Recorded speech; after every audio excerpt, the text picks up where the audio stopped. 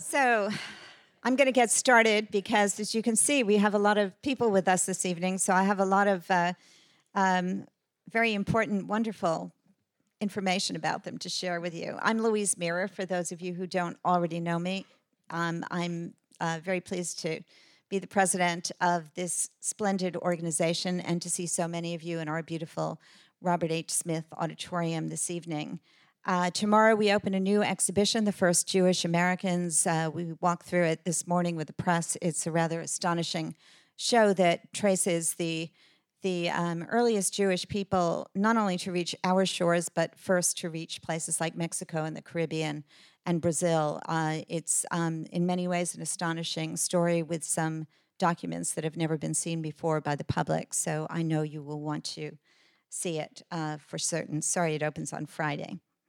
Tonight's program, Surveillance, the Battle for Freedom and Security, is the Bonnie and Richard Reese Lecture in Constitutional History and Law. And I'd like to thank Richard and Bonnie for supporting this wonderful series, which is allowing us to bring fabulous scholars like those on the stage to this auditorium. Rick is the vice chair of our board, so I'd like to thank him as well for all that he does on behalf of the New York Historical Society. Thanks so much, Rick and Bonnie. Thank you. Tonight's program will last about an hour, and it will include a question and answer session. The Q&A will be conducted via written questions on note cards. You should have received a note card and pencil as you were entering the auditorium. Staff members are still circulating in the auditorium, and they will be collecting cards later on in the program. Tonight, there will be no formal book signing following the program. So we are thrilled indeed to welcome 5 incredible legal scholars to the New York Historical Society this evening. Susan Herman is the president of the American Civil Liberties Union, where she's formerly served on the board of directors and as general counsel, both positions also formerly held by U.S. Supreme Court Associate Justice Ruth Bader Ginsburg. Professor Herman, big shoes. Professor Herman also serves as Centennial Professor of Law at Brooklyn Law School, specializing in constitutional and national security law. She's the author of Taking Liberties, The War on Terror, and the Erosion of American Democracy. Kay Sabeel Rahman is an assistant professor of law at Brooklyn Law School, a fellow at the New America Foundation, and a Four Freedoms Fellow at the Roosevelt Institute. He serves as the research and design director of the Gettysburg Project and is a former special advisor on inclusive economic development to the de Blasio administration in New York City. He's the author of the forthcoming book, Democracy Against Domination. Samuel Raskoff is professor of law at New York University School of Law and serves as faculty director of the Center on Law and Security. Prior to his appointments at NYU, Professor Raskoff served as Director of Intelligence Analysis for the New York City Police Department. He was the law clerk to U.S. Supreme Court Justice David H. Souter and to Judge Pierre N. Laval of the U.S. Supreme Court of Appeals for the Second Circuit. In 2009, he was named a Carnegie Scholar. Matthew C. Waxman is the Liviu Librescu Professor of Law at Columbia University School of Law and is the co-chair of Columbia Law School's Roger Hertog program on law and national security. He's also co-chair of the Cybersecurity Center at Columbia University's Data Science Institute and adjunct senior fellow for law and foreign policy at the Council on Foreign Relations. Benno Schmidt, our moderator this evening, is a trustee of this great institution, the New York Historical Society, and also the co-founder of Avenues, the World School. He served as the president of Yale University from 1986 to 1992 and is a former dean of Columbia University Law School and former CEO and chairman of Edison Schools. Until June 2016, he served as the chair of the Board of Trustees of the City University of New York. He also served as law clerk to Supreme Court Chief Justice Earl Warren. As always, before we officially welcome these august legal scholars to our stage, I want to ask that you please make sure that anything you have that makes a noise, like a cell phone, is switched off. And now, please do join me in welcoming our guests.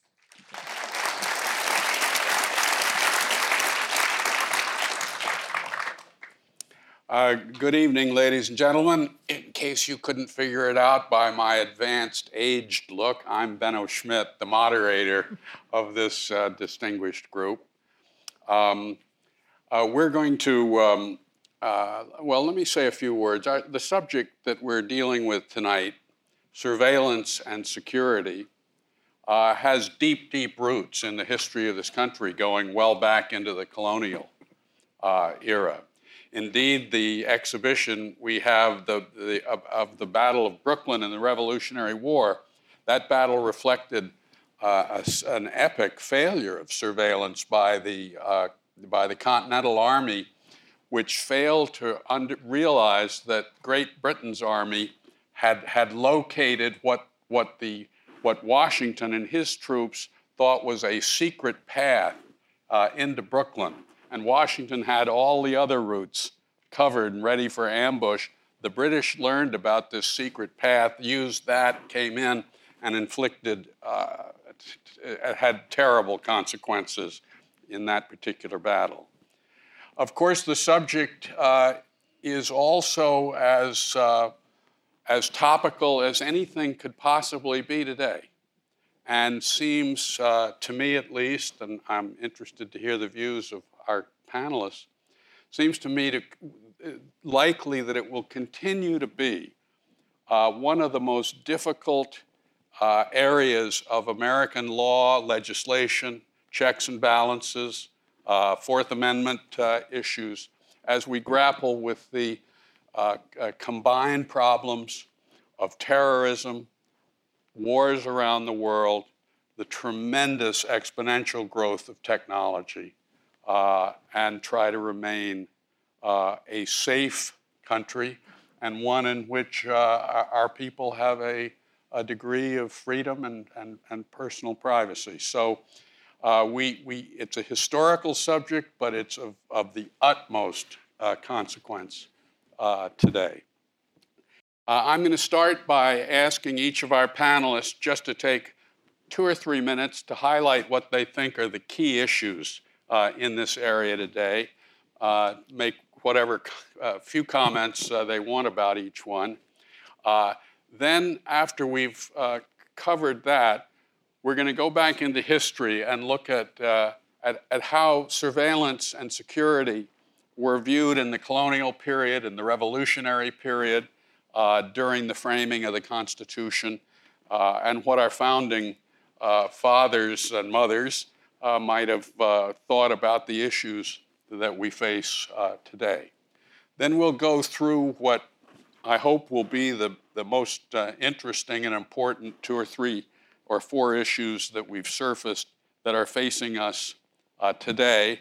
And if we have time before questions, I'll ask our colleagues here to speculate a little bit about what we may see in the next 5 to 10 years in this very fast-changing area. With that, Susan, let me turn it to you. Thank you very much. And it's a pleasure to be here tonight. My thanks to everyone who worked so hard on organizing this program. Now, I don't think that this was intentional, and most of you may not realize this, but today is a very special day. It is the 15th anniversary of the passage of the USA Patriot Act today. So before you say happy birthday, to me, it is understandable that in the fall of 2001, in the panicky days following 9/11, that the Patriot Act was setting out to lay a number of dragnets to try to prevent terrorism. And that was the basic theory. Let's give the government more authority, more tools to intercept and obstruct terrorism. That's in the title of the act, including a number of supersized surveillance provisions. Now, of course, it's logically possible that, that you're going to find more terrorists and prevent more terrorism the more tools you give the government. But I think that although we've had one conversation after Edward Snowden's revelations that led to some amendments of one of those laws, we haven't begun to reckon with the costs and the benefits that we're actually getting 15 years later. So in terms of the benefits, one thing that's really frustrating about this area is that we don't know what the benefits are. First of all, because there's tremendous secrecy. The government doesn't tell us what they're investigating.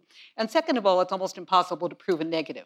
People sometimes say to me, well, we must be doing something right because we haven't had another major attack. So I don't have to tell you about post hoc and propter hoc, right? So that's one thing. What are the benefits? We'd love to know that, but we really don't know a lot about that. On the other hand, most people assume that there aren't really any costs. The two things that people say to me all the time that I have many answers for are, number one, don't we have to give up a little privacy and liberty in order to be safe? And number two, why should I care what the government knows about me if I'm not doing anything wrong? Well, I have a lot of answers that I hope we can get to tonight, including we're spending a lot of money. Some people tell us that the amount of information that we have is actually a distraction, that there's too much of it, and we're having a hard time knowing what to do with it all. The other costs are not only costs in terms of privacy and sort of Fourth Amendment values, but I think very much related to First Amendment values. And this is something I think the framers really understood, that somebody's papers, the contents of the papers are not just about privacy. It's about freedom of speech, freedom of association, freedom of religion. But where I want to sort of set the table here, I want to read you one of my favorite quotes by Elaine Scarry about the Patriot Act, which suggests that the problem really is deeper than that. And part of the cost of all this maximizing surveillance and minimizing transparency is really a threat to democracy itself. So here's what Elaine Scarry says. The Patriot Act inverts the constitutional requirement that people's lives be private and the work of government officials be public. It instead crafts a set of conditions in which our inner lives become transparent and the workings of the government become opaque. Either one of these outcomes would imperil democracy. Together, they not only injure the country, but also cut off the avenues of repair. Sam? I think what's striking about this conversation about surveillance and privacy and liberty is that America really is an outlier in this conversation, but not in the way I think that Susan depicted it, with all due respect. America is an outlier because for all that we've been guilty of enormous excess, I would say, in the war on terror, the surveillance area has tended to be an area where the United States has been, if anything, more constrained, more ambivalent, less, I would say, all in than our liberal democratic counterparts, let's say, on the European continent. This is an area where we've been historically uncertain about what to do. And I think that uncertainty is really the master narrative of what's gone on in this country over the last 15 years, trying to make sense of a world in which the threats are real. No one has to be reminded of Brussels and Paris, and for that matter, New York City of late. This isn't a 15-year-old conversation. This is very much a contemporary conversation. So the threats are real. The need for intelligence, I think, is undisputed. The technology, as Benno said in his opening remarks, proceeds apace such that corporations headquartered in Silicon Valley take as their strategic goal to master all the world's information. So that's what they're trying to do in a world in which the government would seem to also want to know a lot of things in the name of delivering on its security objectives.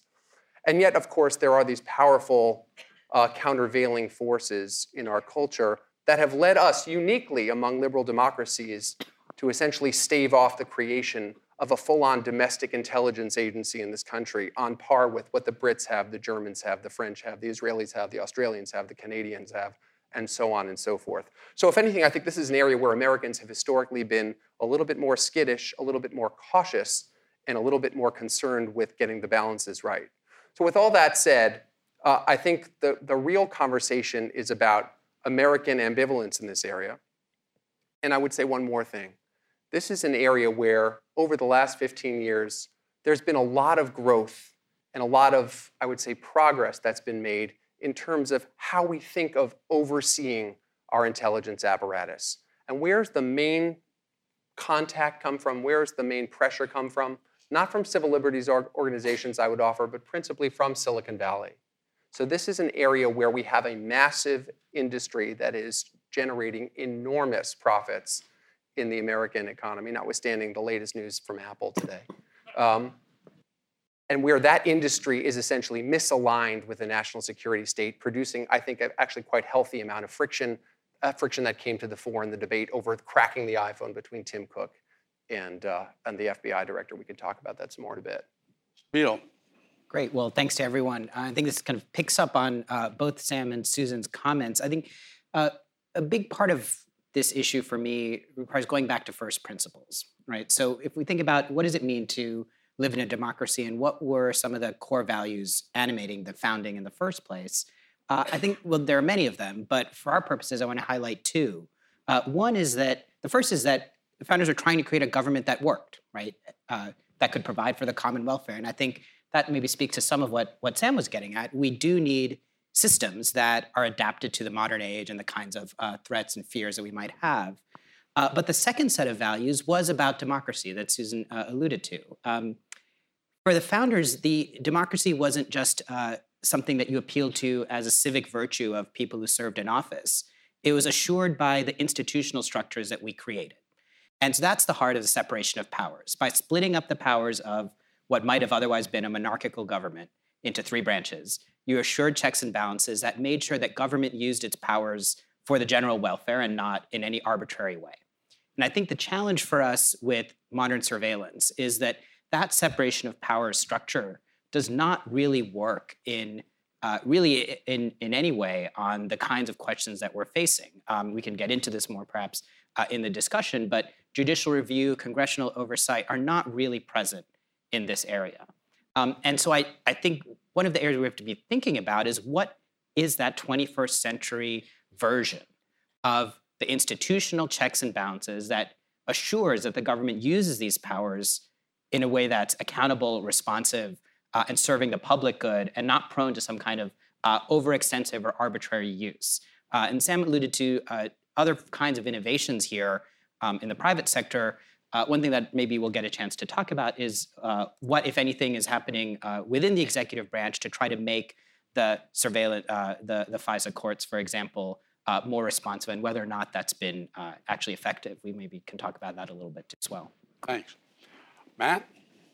Well, thanks. Let me make three introductory points. The first is a historical one about our constitutional history, and this does go back to the Battle of Brooklyn. I think for many of us, when we think about the Revolutionary War history and early constitutional history, the founding of our Constitution, we think about that as a story that is basically about rights and liberty. That's why the Bostonians threw tea in the bay, for example, and I think that's partly right. I think the Revolutionary War, for example, was largely fought for liberty and the assertion of certain rights, especially then rights as British rights. The story, though, of post-Revolutionary War and the story of the formation of our Constitution was, I think, fundamentally not a story about forming a government that was, or worrying about a government that was too strong. It was worrying about a government that was too weak. The reason the Constitutional Convention was called was out of a concern that 13 independent states loosely knit together were ineffective at providing for basic security. And I think the smartest of the founders understood that without a firm basis in security, or what was then called national defense, and defense not just against external enemies, but also enemies within. They had in mind things like Shays' Rebellion. Without an adequate baseline of security, you would not be either able to protect public physical security of the people, nor would you be able to safeguard rights, especially over the long term. The second point I wanted to make is about the relationship between the Constitution and technology. And I think one of the interesting challenges that I think will come out in this conversation is, how does constitutional law keep up with changes in technology? Susan, for example, mentioned the First and Fourth Amendment, and I think they're both going to be very important to this conversation. First Amendment rights to free expression, Fourth Amendment rights to privacy. The way I think about the challenge is this. Constitutional law has always had to evolve in order to meet challenges of new technology. But constitutional law tends to change very, very slowly. The court system is built for constitutional doctrine and constitutional interpretation to change slowly. Cases take a long time to work their way up to the Supreme Court. The Supreme Court decides narrow threads, pieces of issues one at a time. So law moves slowly.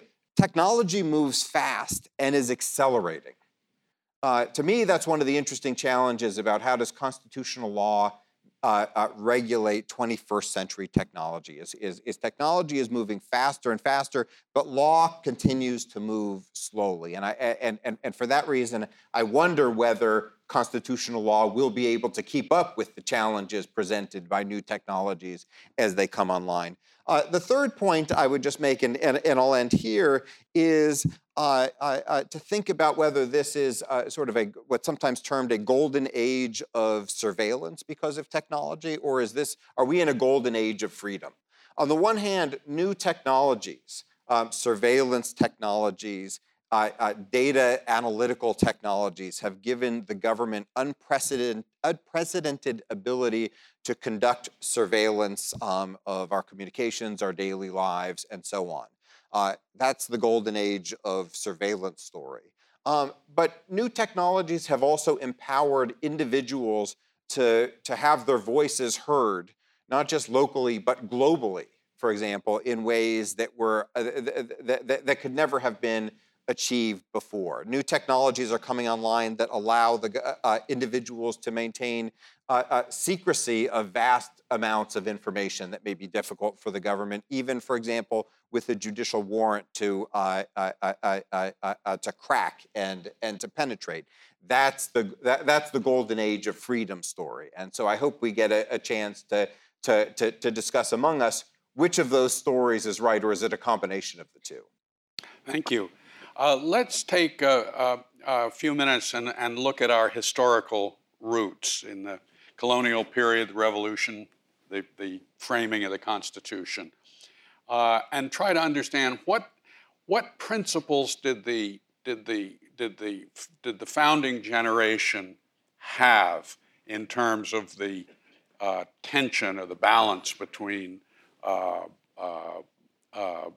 surveillance and the need for information and personal privacy and security of the country. Who would like to jump in? I could jump in very briefly and say, look, when we're talking about privacy, and I get this a lot when I talk to my 20-something students, I'm struck by the fact that privacy really is a term that is a placeholder for all sorts of concepts and all sorts of ideas that are essentially subjective, and that each of us imbues in the term. So if we kind of think to an 18th or late 18th century concept of privacy, the Madisonian concept of privacy, we might say, the Fourth Amendment as kind of initially conceived, it's not really about privacy in our sense of being free from government surveillance. It was about a prevention against British authorities to exercise general warrants, to issue what were called writs of assistance, by which they essentially could engage in what Susan referred to earlier, and I think appropriately, as wholesale dragnet surveillance. And the protection that was built into the Fourth Amendment in order to ward off this kind of generalized surveillance was the requirement of particularity. The government would have to assert concretely what it was that it was seeking to obtain from your office or from my home, and so on and so forth. That's very different, and here I'm going to jump, Benno, maybe kind of improperly just for a second, though. That's very different from what Justice Brandeis meant in his Canonical Law Review article in the late 19th century when he's talking about privacy as the right to be let alone.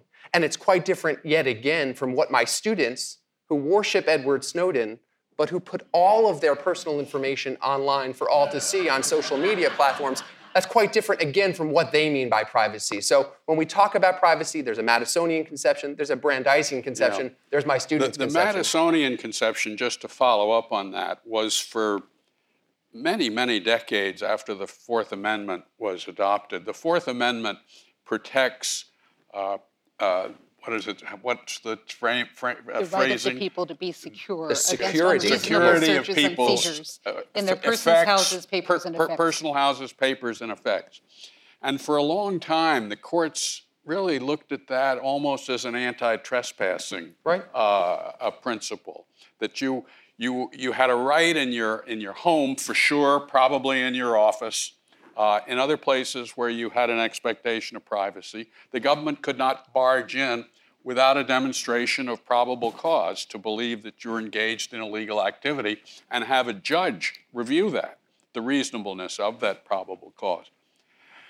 That all changed over time, but I think if there were one case I'd point to, it's the Warren Court's decision in the Katz case, where the issue was a fellow making a phone call in a public telephone booth, and the authorities had good cause to think he was dealing with gambling information over the interstate, telephone lines.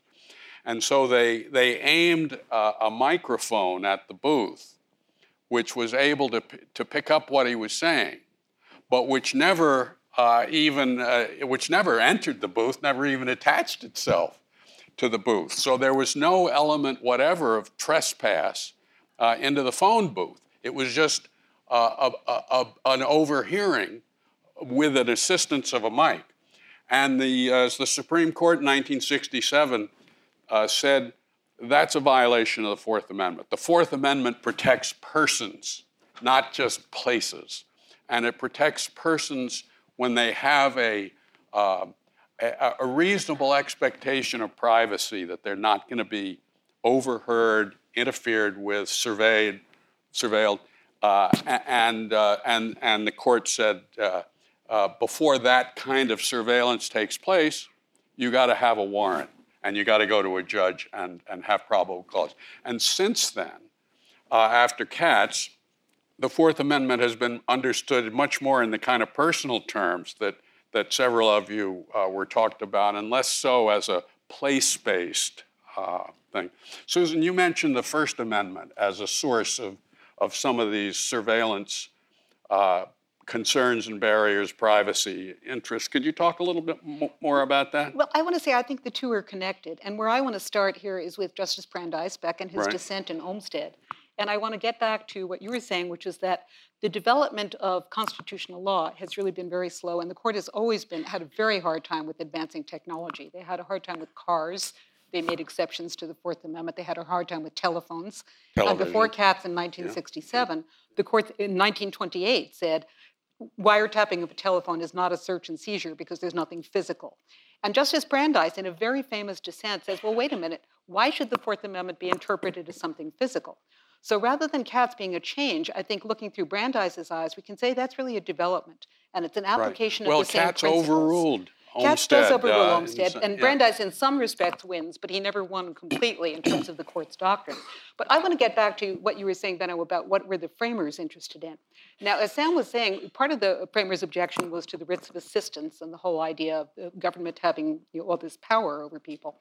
And I think that it was customs agents at the time, and they were concerned about the particularity, but I think they were also, at the same time that James Otis was making his argument against the writs of assistance, very important to the Fourth Amendment. John Adams says when Otis was arguing against the renewal of the writs of assistance, then and there was the child independence born. At the same time as Otis is arguing in 1765, there's also England in Entick versus Carrington is protecting the private papers in people's homes against general searches to rummage through papers. And that court, I think, like the framers, they're worried not only about privacy in terms of are you going to be embarrassed, but the fact that in Benjamin Franklin's desk, if we could guess, there was probably seditious literature.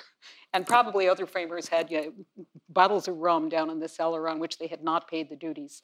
So for one thing, I think that the framers identified with people who wanted privacy in a way that we don't necessarily today. People think only criminals value privacy. Why should I care what the government knows about me if I'm not doing anything wrong? So if the government knows all these things about you, I think there are a lot of chilling effects if the government has all this knowledge about us. For one thing, PEN has recently, the Authors and Journalists Association, has tried to quantify the chilling effect from all the surveillance that we've seen lately.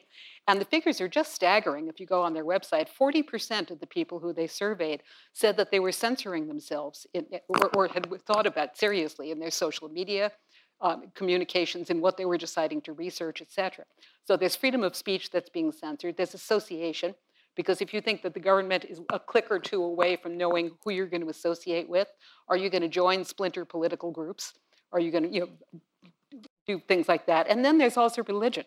Some of the surveillance that is not common knowledge is the tremendous surveillance that's been done on Muslim charities, the financial surveillance. And that really has had a chilling effect on participation, on mosque attendance, and on the willingness of Muslims to contribute to charities, which is a pillar of Islam. So I think there are a lot of connections with the First Amendment. I have one other quote that I'd really like to tell you, because another thing that people say is, okay, the Fourth Amendment was all well and good. There are all these nice ideals, and maybe we can have different accounts of exactly what the ideals are like in terms of characterizing privacy. But people say, John Yoo said in one of the Office of Legal Counsel memos, if we're at war on terror, the Fourth Amendment just should not apply. So people have this sense that when America was great, we could afford to live with our ideals. But now that we're facing terrorism, we have to maybe make some exceptions to the Fourth Amendment. So speaking of James Madison, here's what he said in Federalist 41, which I think is just uncanny. No part of the Union ought to feel more anxiety than New York. The great emporium of its commerce, the great reservoir of its wealth, lies every moment at the mercy of events and may almost be regarded as a hostage for ignominious compliances with the dictates of a foreign enemy or even with rapacious demands of pirates and barbarians. The framers knew about national security problems. They were the ones who watched the White House being burned in 1814. So it's not like the need that we have for more information to make us secure is something new. I think the framers understood that just as well as they understood the values of privacy and the First Amendment. And what Sam is saying, I don't think we want to start comparing ourselves to other countries. We want to compare ourselves to our own history and to our own principles and ideals.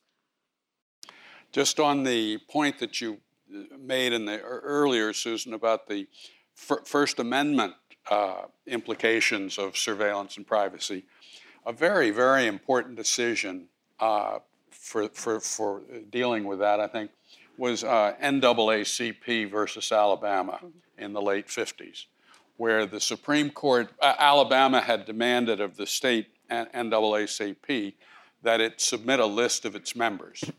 The NAACP resisted. There was no warrant, by the way. It was just a demand by subpoena.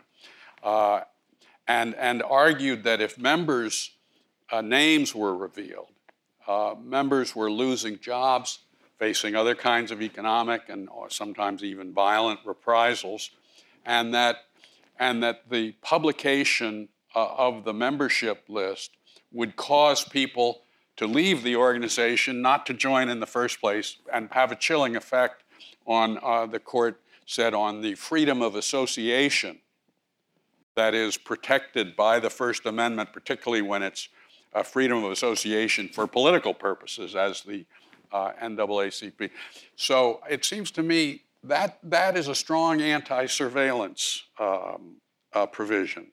The government, in my view, cannot demand or surveil the membership of mosques unless it can go to a judge and show that there's probable cause to think that there's some level of criminal activity. And the reason is that if you're revealed to have been the member of various mosques and so on, people may not join.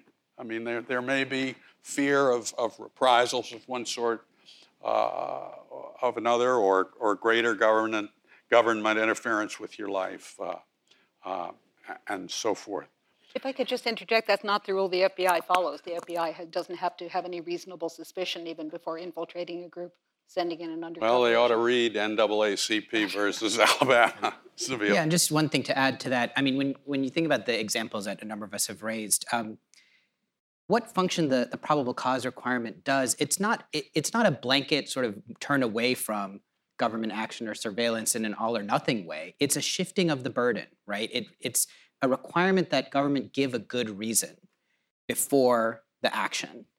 And that's an important shift, right? It's not an all or nothing kind of move between a world of total surveillance and a world of no surveillance. And it's the government doing that as a judge, is not the law enforcement. So it's a checks and balances issue as well. Right, and so I think if we're thinking about it in terms of core values and in terms of institutional structure, this is part of what the mechanics of the Constitution are trying to set up, is a set of requirements of the burden of giving a good reason and a separation of powers requirement of who has to decide whether that reason is good enough. And that's how you then ensure that the action is then properly and accountably pursued. And that's, I think, what we're trying to grapple with, is what those requirements look like in the 21st century.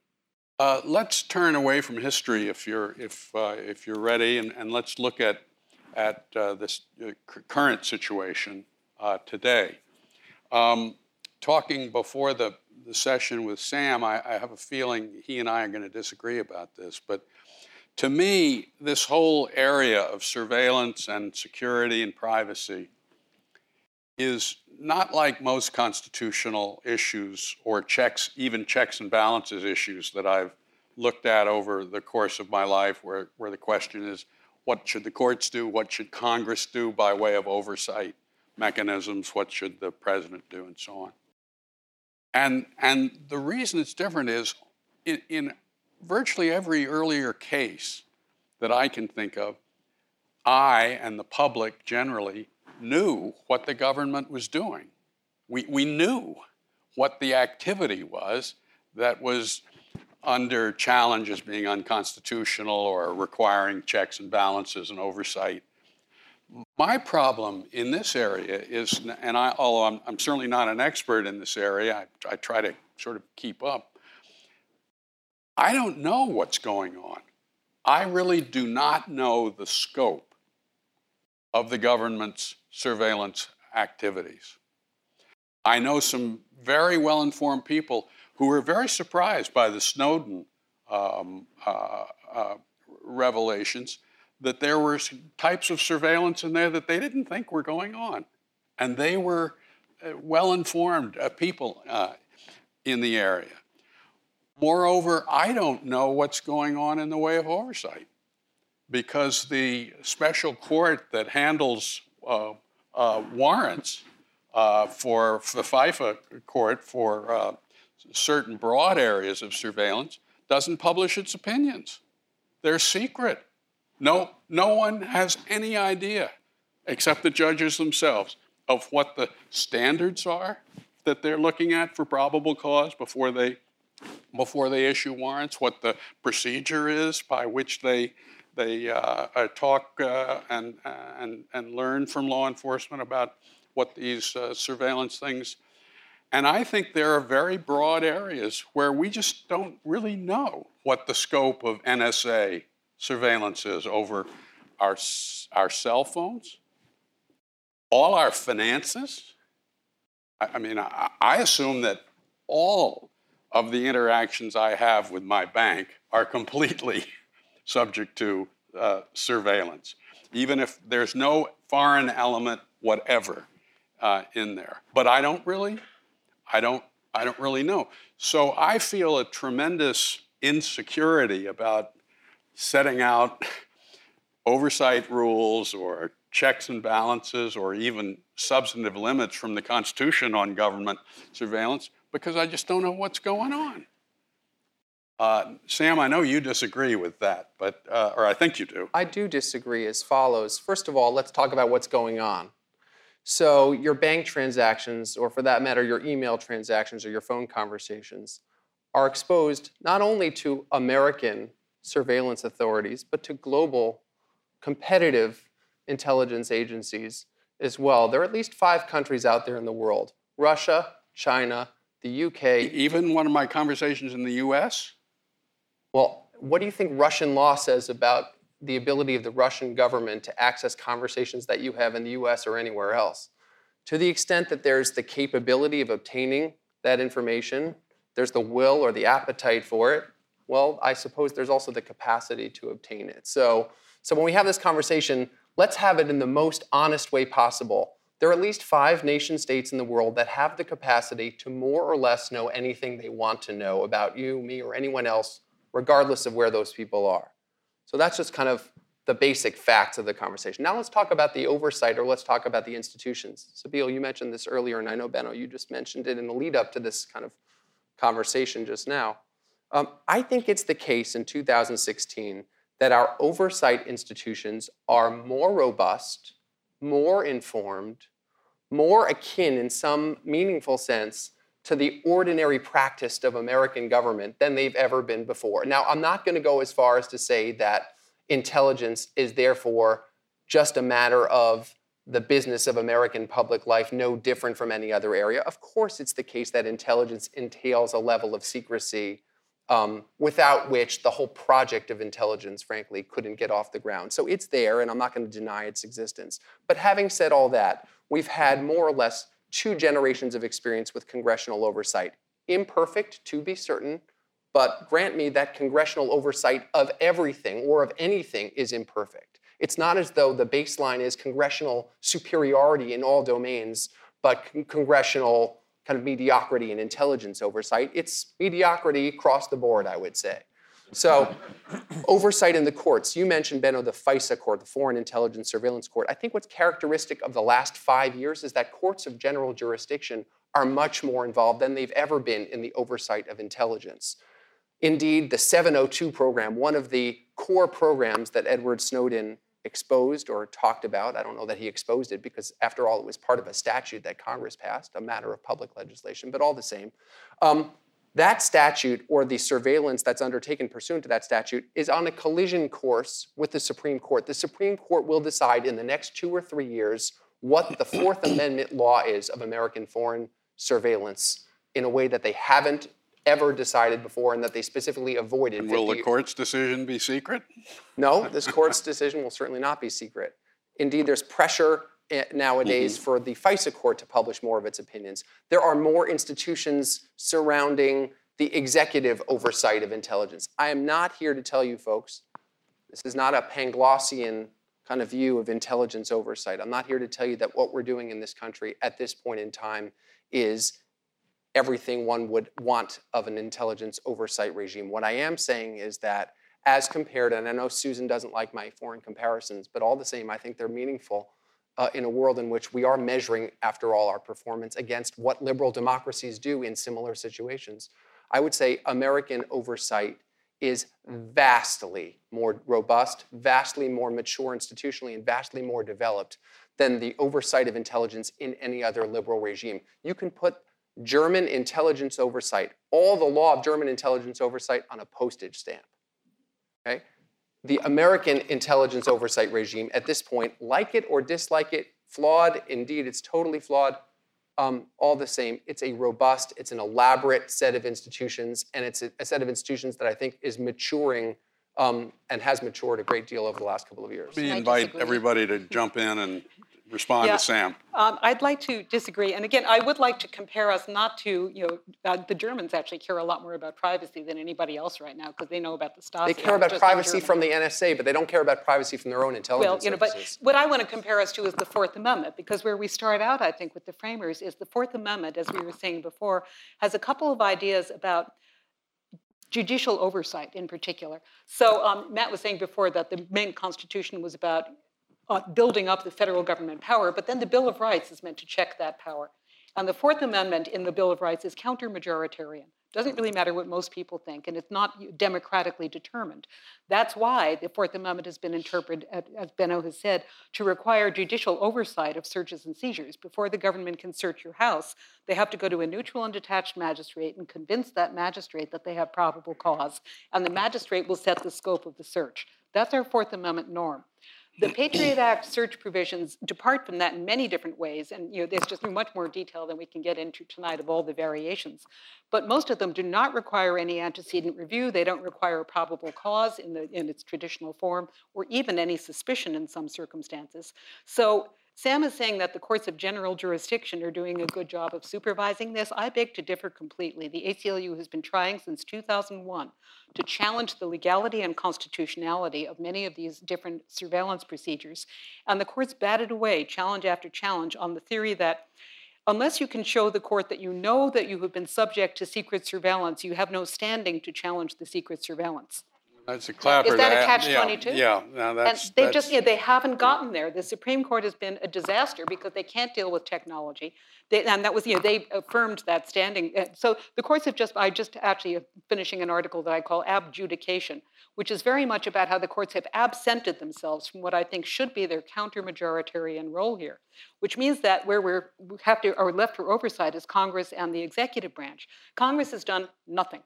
Yeah, all that they've done is when the president has illegally started various search and surveillance programs, they have hearings and then they affirm that, that the program should go ahead. There have been some modifications in the Freedom Act, which, among other things, does now require the FISA court to publish the case some Susan just referred to as Clapper, it was decided a couple of years ago, 5-4 decision. And it was a challenge to surveillance, was it by the NSA? Amnesty International. Oh, I'm sorry. NSA or? Yeah, because it's Clapper. Among Amnesty others. versus Among others. Clapper, among others.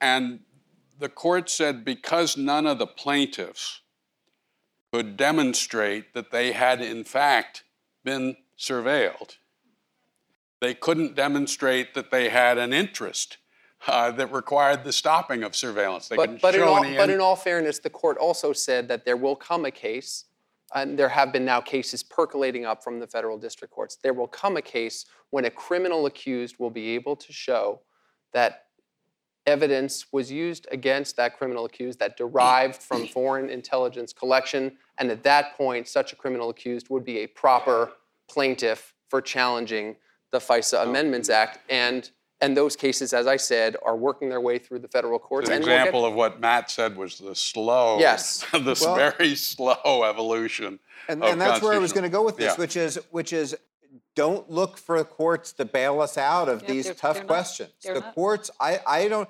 We have very, very tough questions about the scope of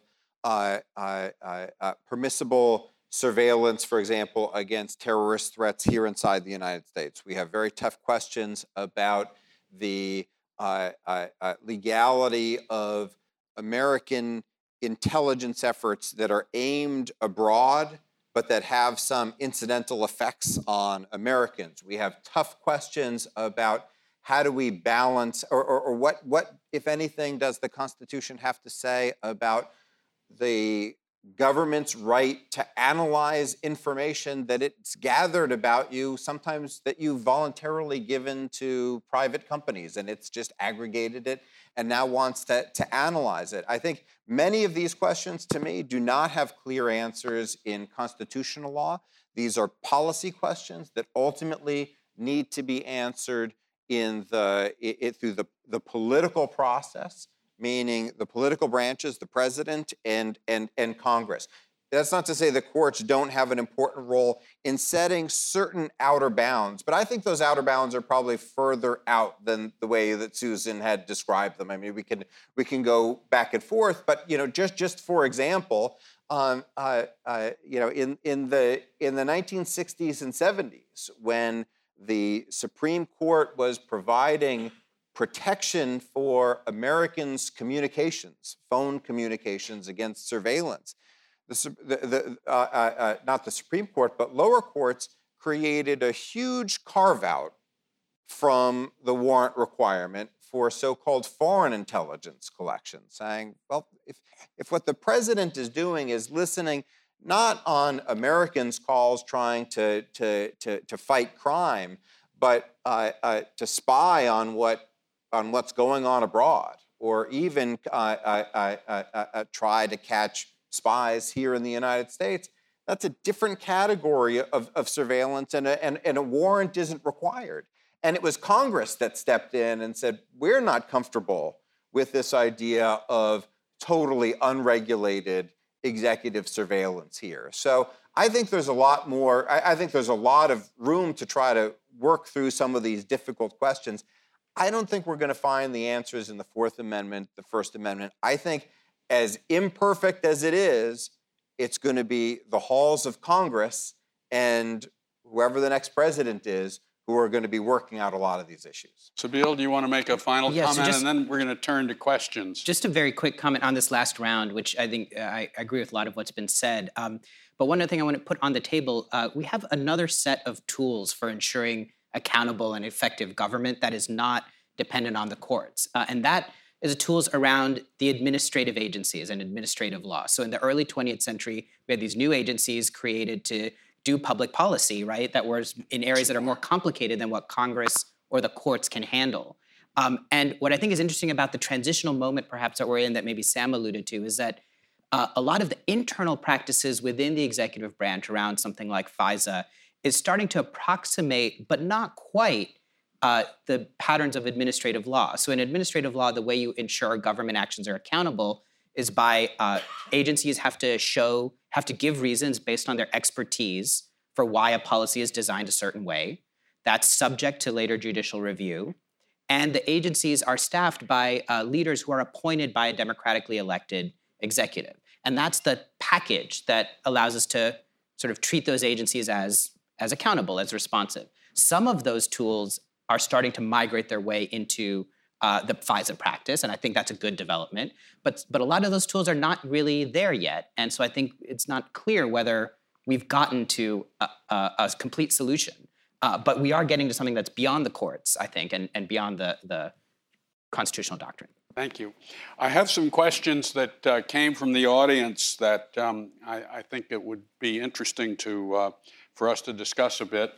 The first one is, how do you feel about the way London has used cameras covering street traffic as a means of security? Sam, let me give you that one, since you were with the police department here. Not just London, it's also New York City. There are parts of New York City that are essentially kind of hemmed in by surveillance tools of various sorts. Some of them are operated by the government, some of them are operated by industry. I would say it's a fact of life, it's a feature of life. There's obviously the political kind of will to do it. I think in the UK, this is further to the point that I made at the outset, in the UK, I think the practice goes relatively unquestioned because of a relatively unquestioning disposition towards issues of surveillance. Witness the fact that the MI5, the Domestic Intelligence Agency in the UK, has recently celebrated its 100th birthday. Meanwhile, we can't really come to any meaningful consensus opinion about the project of domestic intelligence here in this country. So I think it's an artifact of kind of a British attitude towards surveillance. You see some of it, as I said, replicated in New York City, kind of owing to the same kinds of concerns. But it's not, I think, yet the common practice of all American cities to do that. This type of surveillance, by the way, goes back to an old notion about you have Fourth Amendment rights in your private sphere, but not when you're in a public. When you're in a public place, everybody can see you. Why shouldn't the police and the government be able to see you as well? And drones, facial recognition, license plate readers. I mean, cameras are, in a sense, the most primitive aspect of this kind of aspect of technology. If I can make 2 points about that. One is, Sam is saying the cameras are there, and in some ways the more practical issues right now, or follow up on what Sabeel was saying about agencies and administrative law. How long do you save the images that you're collecting? Who has access to them? How are they disseminated? How are they preserved? Et cetera, in terms of privacy. My second point is about one of the concerns that people have about government surveillance is the potential for abuse. Now, sometimes they mean, the IRS, investigates and they can prosecute you because you haven't, paid your taxes, or they might arrest you for something you've done. But there was someplace in the UK, I wish I knew which particular town this was, but somebody was studying their use of cameras. And in this particular place, they had cameras that could pan and zoom, that the operators could focus in if they saw something that they thought was of interest. And the person who was visiting discovered that in 15% of incidents, the pan and zoom operators were using the cameras to focus on portions of women's anatomy that they found interesting. And then they would print out the pictures and hang them up on the wall of the station. Now, that gets back to the point that you were making before, Benno. There's so much happening here in secret. And back to my Elaine Scarry quote, there's something wrong with society when what we do is exposed to the government and we don't know what they're doing with that information in the back room. Let me turn to the next question, which I'm eager to hear the panelists. What do you personally feel about Edward Snowden? By that, I assume the question means, what do you think should be the legal consequences, if any, of his of what he's done? Matt, you want to? Well, I mean, sort of traitor, hero. I'm more at the not quite traitor, but certainly criminal end of the spectrum. I don't deny that some good against some bad has come of his disclosures. I think the disclosures have prompted a public debate about certain activities. I think they've also undermined certain government intelligence activities by revealing means and methods. I think I have a big problem. I have a big. I am very comfortable with the idea of whistleblowers going to their superiors or above their superiors when there is unquestionable wrongdoing going on. I am very uncomfortable with the idea of any government employee sort of arrogating to him or herself responsibility for saying, I'm totally uncomfortable with all of this stuff that I see going on, and so I'm handing it over to journalists. Sam, do you want to make a comment? I take Matt's point. I think he's rendered some valuable public service. I think a lot of officials have said as much. I think we know a lot more about this topic, Benno, further to your point about the secrecy.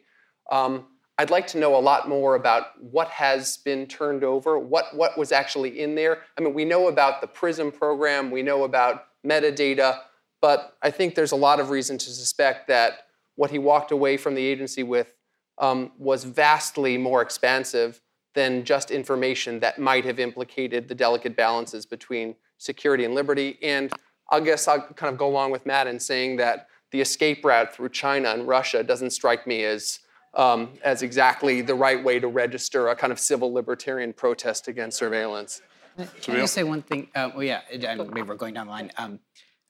So in a lot of ways, I feel like the debate about Snowden just tells us how impoverished our own public's ability to hold government to account is in the first place, right? If we were doing this right, Snowden should have been irrelevant and not needed, right? It's only because we are so in the dark as a public that we're in this position of having to be like, well, it was really important that we learned the things we learned, but would we have wanted the information to come in this way? I mean, that to me is just an indication of, that we're not getting the problem right. We can't be dependent on, kind of these manna from well, maybe not necessarily heaven, but at least, from someone else kind of intervening suddenly to tell us. Susan, is the ACLU prepared to defend Edward He's a client Snowden? of ours. Yeah. He is. And one of the things I can tell you that he said this, I think, reasonably publicly. One reason why he decided to become a whistleblower was after reading the Supreme Court decision in the Clapper versus Amnesty International case. Yeah. And he said after, that was the no-standing case. The no-standing. And so after releasing the material showing that, we're all under surveillance and all of our telephone information is being given to the government, he said to, his contact with the ACLU, he said, so you think you have standing now?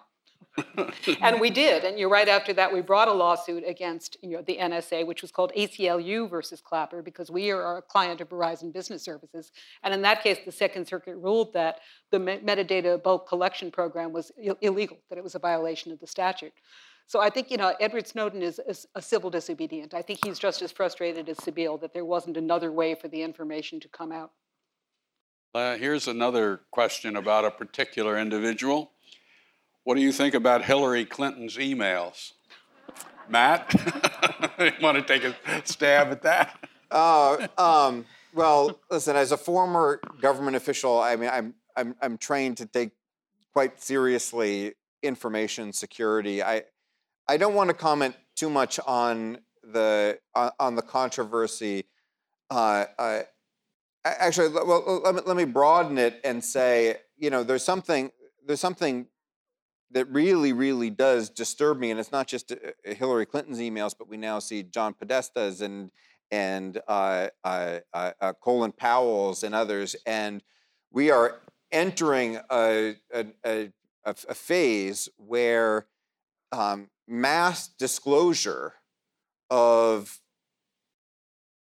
complete caches of correspondence may become commonplace, right? I mean, it's one thing if and some of you may be happy with Edward Snowden walking out with a thumb drive or whatever full of government documents, but it's also becoming more and more possible for individuals, whether affiliated with governments or on their own or organizations, to do the same thing with vast amounts of our personal lives, and I got to say that scares the hell out of me. I actually think, notwithstanding some specific examples that, of course, Susan and others are able to point to of where government officials have mishandled a piece of information that they've had access to, or a photograph or telescopic view that they've had access to. Of course, there's going to be abuses, and you need to police that, and you need proper oversight to make sure that you minimize it to as low a level as possible. But when I look at the Snowden disclosures and what they tell about the NSA, I think it tells a story that of an agency that, while adopting, as many government agencies do, quite aggressive interpretations of their authorities, aggressive interpretations of their surveillance authorities, because we ask them to. The political process demands of the NSA, the FBI, other government agencies, that they stop every terrorist attack. That's what's demanded of them. So they do interpret their legal authorities broadly.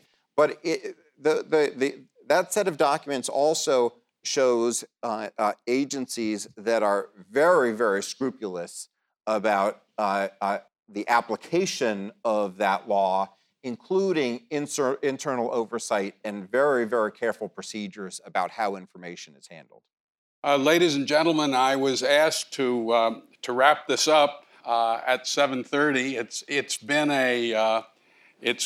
a very enjoyable discussion, and I want to thank my 4 panelists for a most illuminating discussion. Benno, may Yes. I interrupt? I think it's okay tonight. We have so many people to go on a little longer. Okay. All right. And let them fully answer, and another 10 minutes Okay, or so. great. Okay. Here's a question. Must cell phones be specifically identified in a search warrant, and can the owner be compelled to open it with their fingerprint or their PIN number? Well, there was just a recent Supreme Court decision about that one. Who wants to answer that?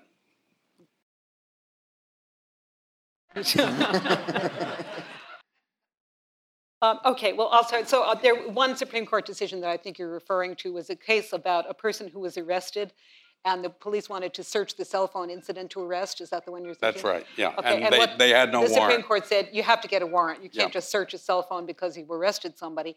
And I actually wrote the ACLU amicus brief in that case, and I cited the Entick versus Carrington case a lot, where the English Right. court says a man's papers are his dearest things. You talk about then and now. Benjamin Franklin's desk contained what Benjamin Franklin's cell phone would now contain. So I think it's absolutely right that you do need to get a warrant to search a cell phone. In terms of the fingerprint, it's really kind of interesting because there was a court recently that said that you can take somebody's fingerprint. They've actually been lifting fingerprints off of dead people. But they can actually take your fingerprint and use it to open your phone, because taking a fingerprint is not considered to be a search within the meaning of the Fourth Amendment. But they can't force you to give a PIN number. So this is an interesting thing for all of you, right? Who thought your phone was safe with the fingerprint? Go with the number. Here is the last question that I've been given. Do you think public figures forfeit a certain level of privacy? Is there legal precedent regarding a lowered right of privacy for elected officials, celebrities, etc.? Who would like to take a crack at that? Well, I will do it. I think. Well, I feel like Matt spoke to that. I think yeah. certainly, elected officials and other political leaders are public figures. They have much smaller rights to defend their reputations under libel laws. They have to basically prove that people deliberately lied about them with malice, and that applies also to celebrities and people whose voluntary activities have put them into the public eye. And I, for one, think that is correct. I think people who enter the public arena open themselves up to a level of debate and back and forth challenge and so forth, that private citizens who are minding their own business should continue to enjoy a greater scope of reputational and privacy rights. Did President Obama violate the Espionage Act when he communicated government business with Hillary Clinton on an unsecret server using a pseudonym? Does anyone want to take that? I'm not familiar with the. Well, that. Let me make a different comment about President Obama, because, of course, as we've all been saying, it is not ideal for people who know classified information to go out there and leak it and reveal it. It wasn't a good idea for Hillary Clinton to be careless about using her private email. It wasn't a desirable thing for any whistleblowers to come out and give us information. But I think that President Obama has used the Espionage Act more to prosecute other people than any other administration in history. More than altogether. More than altogether, yeah. All more than previous altogether. Together. And he's been just throwing the book at people who are whistleblowers. So I think that relates to Edward Snowden, because Snowden, I think, would come back to the country and make a plea bargain if he could get a sentence that was not 30 years. So that's part of it. I think the other thing, too, in terms of the Espionage Act and this whole whistleblower situation, is that the massive degree of government secrecy surrounding what the government is doing, where you started us out, that we don't know what the government is doing, is also compounded by another feature that we haven't yet mentioned, which is something that was really part of the Patriot Act, which is that in addition to all these new surveillance powers, there were gag orders that were attached to a number of the different surveillance provisions. So if you get a national security letter, or if you get an order to turn over information, you're never allowed to tell anybody that you got that information.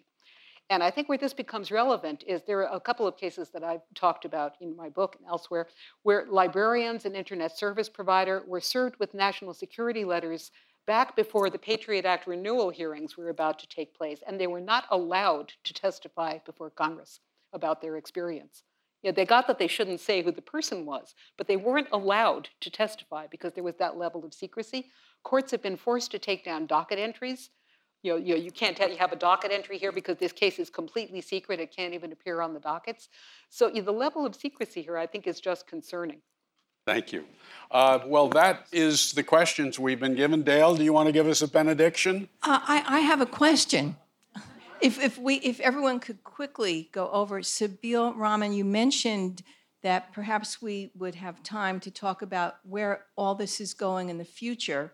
If any of you have a thought about the future, just a few minutes each, and then we can wrap the whole thing up. Okay. Yeah, thanks, Dale. Go ahead. So yeah, I had just maybe a couple things really quick to just leave us with, and appreciate that. So two things I'll just throw on the table. First, in terms of where we go from here, I think a couple of us alluded to the rapidly changing nature of technology, and I think that's something we didn't get to unpack quite that much, but it's something really to pay attention to, both in terms of the kinds of sophisticated malware, hacking, surveillance tools that government can use, but also the role of private surveillance, right? The kind of vast caches of information that Facebook or Google, kind of have on all of us, right? And what happens to that data? I think that's something that we'll have to increasingly grapple with. And the second point I just want to throw out there as a closing comment is, I think for a lot of the discussion, we sort of have assumed that the burdens of surveillance fall equally on all of us as citizens, but that, of course, is not true, right? There are particular communities and constituencies who suffer that burden much more severely than others, right? I mean, I'm an American Muslim and I'm a New Yorker, and I don't like what it says about how what government thinks of my standing as a citizen of this country, the ways in which our community is surveilled, right?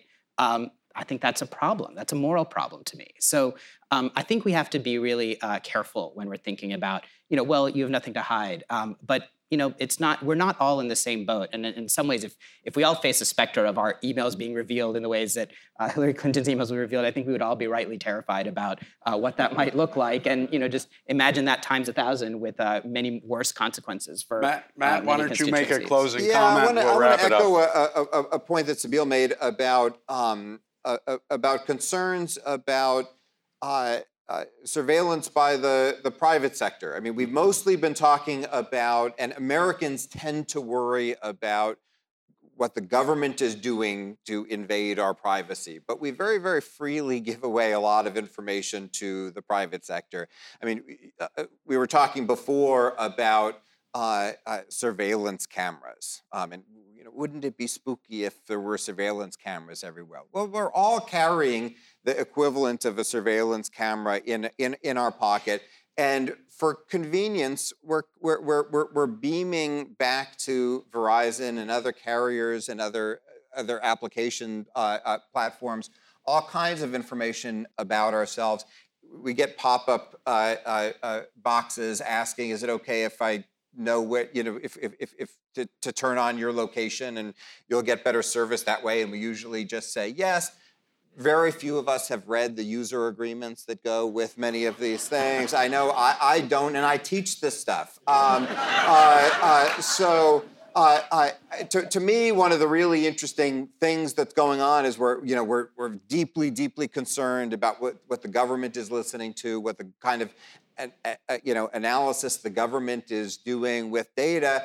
But we all are very, very happy with the conveniences that when we log into Amazon, it says, "We think you might be interested in the following books." And we usually are, because they've been analyzing what we've been doing on the web. We'd be freaked out if the government had a program that says, "We've developed the following profile of your personality based on your purchases." But we're happy for Amazon to do it because it's convenient.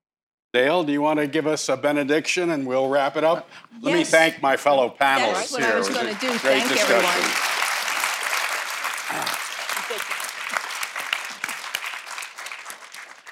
Benno Schmidt, Susan Herman, Sabeel Rahman, Sam. Sam Raskoff, Matt Waxman. Thank you so much. This was terrific. And maybe we'll have a part 2 on some other similar topic. Thank you all for coming.